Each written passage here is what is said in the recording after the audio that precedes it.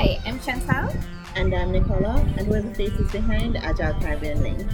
So today we wanted to just have a conversation about how Agile is just an umbrella school of thought created by software developers for software development. But because it's simply just a mindset, coupled with principles and values, it basically can be applied to any area of our lives and any area of business. So with that in mind, we have a few tips for entrepreneurs or small business owners that you can use to improve how you are delivering value to your customers. So we know Agile may sound scientifically fancy, but if your business's success relies on ensuring that you're satisfying your customers' needs, then these small adjustments can help to make sure that you're working smarter and delivering value to your customers every step of the way. We'll be sure to also include some useful links for you to get more information on the tips that we're providing here. So let's get straight into it. So the first thing you want to do is to put yourself in the shoes of your customer. So let's say that you own a grocery store. Why would a customer choose your store over someone else's? So by doing this, you'll be applying design thinking to the way that you're operating your business, and you will make small improvements in how you serve your customers. Secondly, always talk to your customers.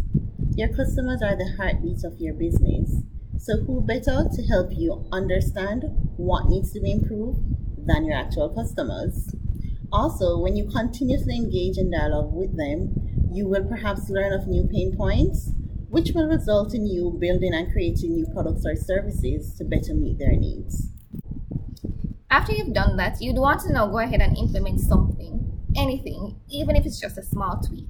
And once you've implemented that small tweak, you want to go back to your customers and talk to them again to understand if they liked it and if it has improved their experience overall. Customer feedback validates your thinking and your assumptions that you would have made, and it helps you now to gain confidence in moving forward with any other tweaks you'd want to implement along the same lines. But if it is that your customers didn't like it, you can quickly pivot. There's nothing wrong with pivoting, because it makes no sense continuing to invest in something that your customers are not interested in the long run. So the last tip that we wanted to share today is around the importance of experimenting. So bear in mind that tweak that you made based on your customers' feedback, that in and of itself can be considered an experiment. You always want to wow your customers so that you remain top of mind whenever they're thinking about the product or service or any area that you're operating in. So using customer feedback, you'll ensure that you're doing more of what your customers want and what they're gravitating towards, rather than investing too heavily in an idea that you think they'll like or that they love, and in the end, it doesn't satisfy their needs.